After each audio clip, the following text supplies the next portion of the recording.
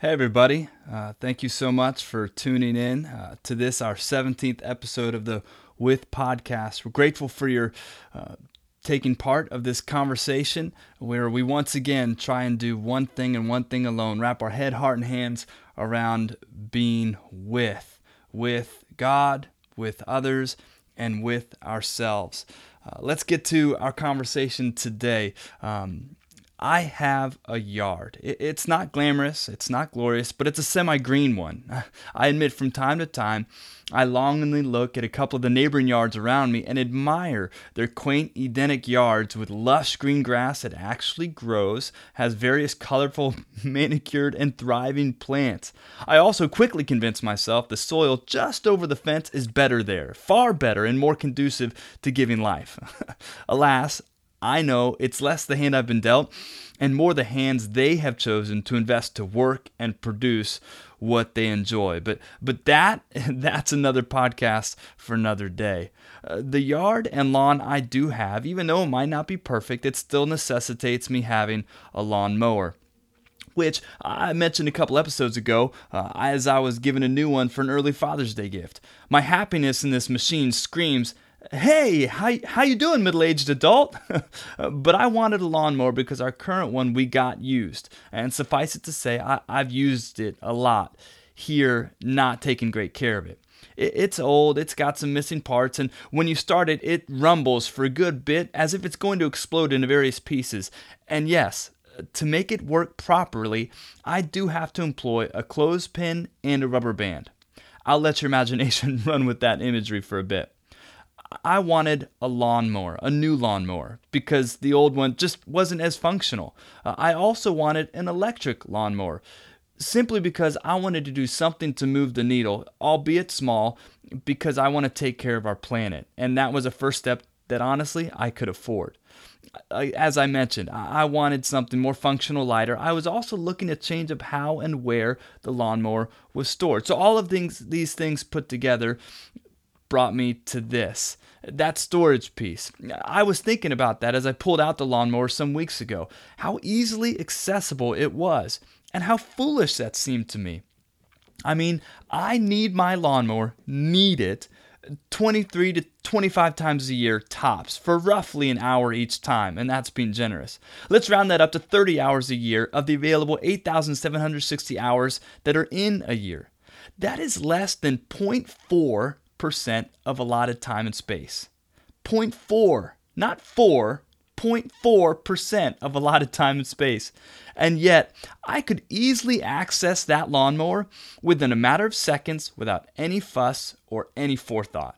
Just boom, there it is, ready to go, clothespin and rubber band in tow. Conversely, I waste precious time looking for or taking things down from shelves and off hooks that I use daily. For instance, I eat cinnamon every single day because my wife says I should, and it helps me live a long life. I don't know why, I don't know what it does, I just do what she suggests. And every single day I rummage around the spice cabinet looking for cinnamon, which I use every single day, sometimes multiple times a day. I wear shoes and socks most days, in fact every day, and sometimes I go through multiple pairs of socks. And the way that they're stored in my shelf, I have to sometimes get up on a stool and look for socks and find which pair of shoes I'm going to look into wearing. Button-down shirts, don't even get me started. I have to unbutton it, take it off the hook. I have to put my arm through that hole, put my arm through that hole. Then I have to button up the button down. I mean, the whole thing is a ridiculous exercise every single day. This got me thinking about other things in my life that are readily accessible that needn't be, like my anger. Now, this is not a conversation about how anger is bad and wrong and we should all pray, meditate, sit in a circle, sing Kumbaya together, work our way out of ever having any fervor-filled moments again, transforming ourselves to Fred Rogers suited with sweaters and slippers. Listen, God gets angry. Read the scriptures. Jesus gets angry. And we are all made in the image of God. But I'm growing to think that my anger is too accessible. It's right there. Sure, the pandemic doesn't help that I'm a little bit on the edge of myself. Anybody with me? Resurfacing of long present stains on American society in the form of rampant racism, systemic abuse of power, and economic oppression, or just prevalent ignorance all around me. I get really angry. Just as an aside, anger is called a secondary emotion. We tend to resort to anger in order to protect ourselves from or cover up other vulnerable feelings, primary emotions like being afraid when we're attacked, offended, disrespected, forced, trapped, or pressured. Anger is like an iceberg in that only some of the emotions are visible. The other emotions exist, quote unquote, below the waterline, where they aren't immediately obvious to outside observers or even ourselves. We just know the anger quickly covers up the fact that we're hurt. We might be humiliated. We might be confused. We might be scared. It's the anger that we see on top. It's the anger that initiates a physiological response. Those responses of fight or flight, they've recently added freeze to that list. Many of us, just to be honest, probably owe a survival debt to anger. Maybe not actual life survival. For me, I know I am where I am. I am pastoring, involved in this church, doing this very thing, doing this podcast in some tangible way due to the fact that many years ago, Tanya and I were angry. We had other opportunities. We had alternative avenues and invitations. We could have gone other places and other cities to do other things. But we wanted so badly for something different to be done in this community, to continue to engage the person and power of Jesus Christ, His church, from the way we felt He engaged us personally, and what the church had been for us personally. But that totally is another podcast for another day. I am not saying anger is bad. I'm simply suggesting anger shouldn't be that accessible. I did some research about what anger really does to us. You'll love this. 7 things. Number 1, an angry outburst puts your heart at great risk. Chris Aiken, an MD instructor at the Wake Forest University School of Medicine, says in the 2 hours after an angry outburst, the chance of having a heart attack doubles. Repressed anger, he continues, where you express it indirectly or go to great lengths to control it, is associated with heart disease. Those people were twice the risk of coronary disease than their less angry peers. Number 2, anger ups your stroke risk. People who lash out and have constant fits of anger are 3 times higher risk of having a stroke from blood clot to the brain. Number 3, it weakens your immune system. In one study, Harvard University scientists found that in healthy people, simply recalling an angry experience from their past caused a 6-hour dip in levels of the antibody immunoglobulin A. I don't know what that is, but that's apparently one of the first lines of defense against infection.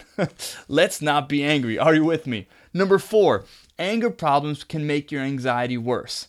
I'm not going to drill into that because I think that makes sense. Number 5, anger is also linked to depression. Again, not going to drill into that. I think it just makes sense. Number 6, hostility can hurt your lungs.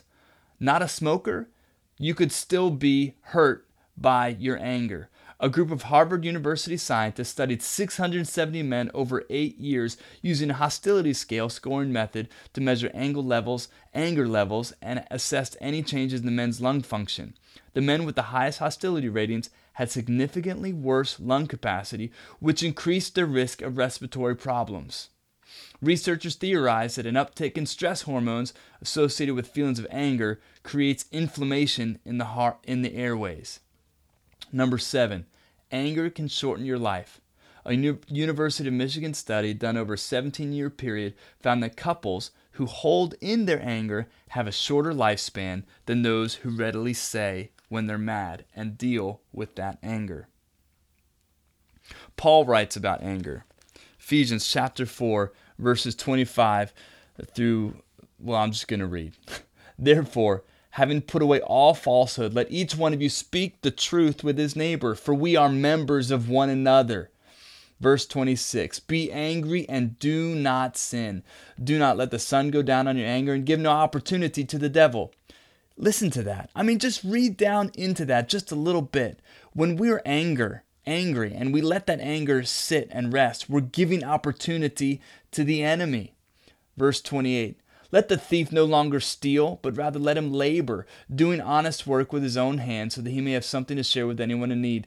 Let no corrupting talk come out of your mouths. Come on, somebody. But only such as is good for building up, as fits the occasion, that it may give grace to those who hear. Verse 30, do not grieve the Holy Spirit of God, by whom you were sealed for the day of redemption. And verse 31, let all bitterness and wrath and anger and clamor and slander be put away from you, along with all malice. Be kind to one another, tenderhearted, forgiving one another, as God in Christ forgave you.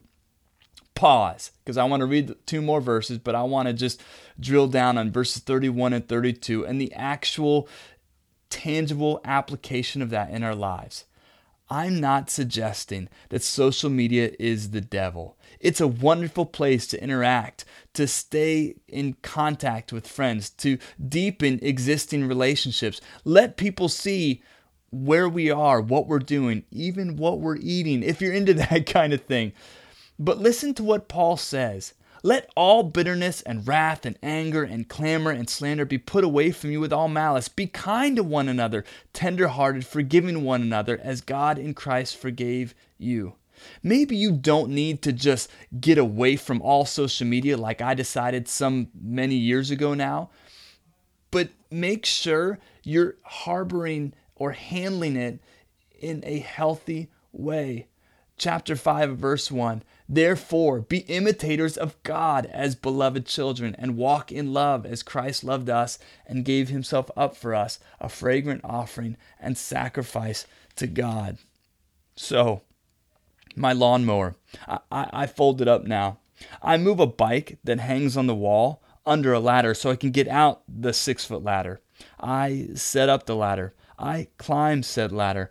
I pull the 53-pound lawnmower to the top of the 6-foot ladder. I set it on top of the ladder to take a deep breath because it is heavy. I lift it up over my head, slide the lawnmower to the top of a shelf in the garage, an arm's length above the 6-foot ladder. Then I climb back down. Then I put the ladder away. Then I hang the bike back up on the wall. Seems like a lot of work for a lawnmower, sure. Only because I'm used to it being right there. But I'm finding I don't need it that accessible. How accessible is your anger? I mean, your lawnmower. Now, may you, in the way of our Christ, go, be with and for others as God is for and with you.